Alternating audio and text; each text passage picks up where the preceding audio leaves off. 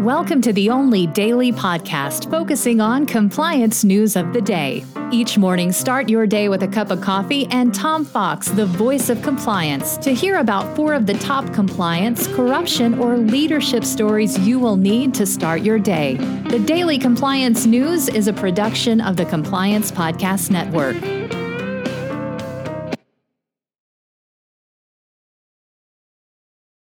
March 15, 2021, the Lanyards Ready edition. And we begin with that story. In the Wall Street Journal, trade shows are plotting a comeback.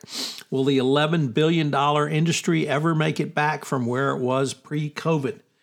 As mass temperature checks and COVID-19 tests will be mandatory going forward, the trade show is slowly coming back to life.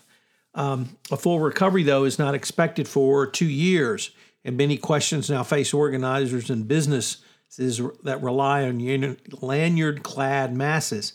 How quickly can shows, which require months of planning, come back on the calendar? Are attendees ready to crowd into expo halls with hotel bars and strangers again?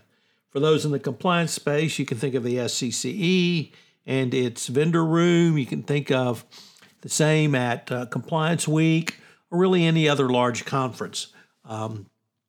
Obviously, the ACI FCPA National Conference is a huge event, and what's going to become of those? Will they try and make a comeback this year? Will they wait until we're more safe? What about all those non-vaxxer Republicans who refuse to get vaccines? Are you going to have to show that you've had a vaccine?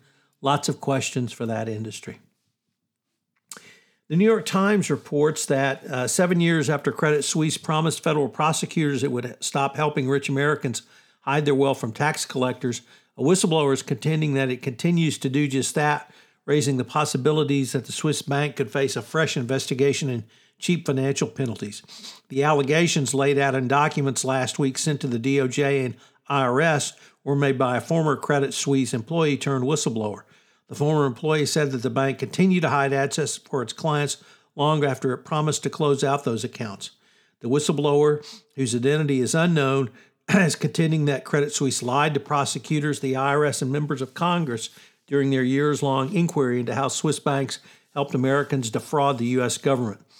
This original investigation led to a settlement in May 2014 between Credit Suisse, and the Swiss bank pled guilty. It was fined $2.6 billion, but avoided higher fines because it vowed to the DOJ and a Senate panel that it had stopped the practice and would close any and all accounts. It also said that it would help the DOJ going forward. Apparently, at least according to this whistleblower, none of this was true, and the Times has seen documents which indicate that the bank continued to hide its assets. This is obviously very bad for Credit Suisse, and it's going to be very interesting to see how this plays out going forward. Next up, the Financial Conduct Authority, UK's top in sanctions enforcer this week, will provide more guidance on or clarification on self-reporting and suggests the agency may adopt a more aggressive enforcement. The UK Treasury Unit in charge of carrying out sanctions released guidance outlining the enforcement powers and how it will use them. So interesting from the UK authorities, and something that every compliance practitioner needs to take a look at going forward. And our final story is LIBOR. As many companies are still working on a LIBOR changeover, regulators are pressuring Wall Street to do away with the LIBOR framework by the end of the year, and companies are making the switch. So is your company ready for LIBOR to go away? I hope so. I don't know what you're going to replace it with, but hopefully between companies and the regulators, we can come up with a standard less subject to manipulation going forward. The Daily Compliance News is a production of the Compliance Podcast Network and a proud member of C-Suite Radio. Thanks so much for listening. I hope you'll join me again tomorrow.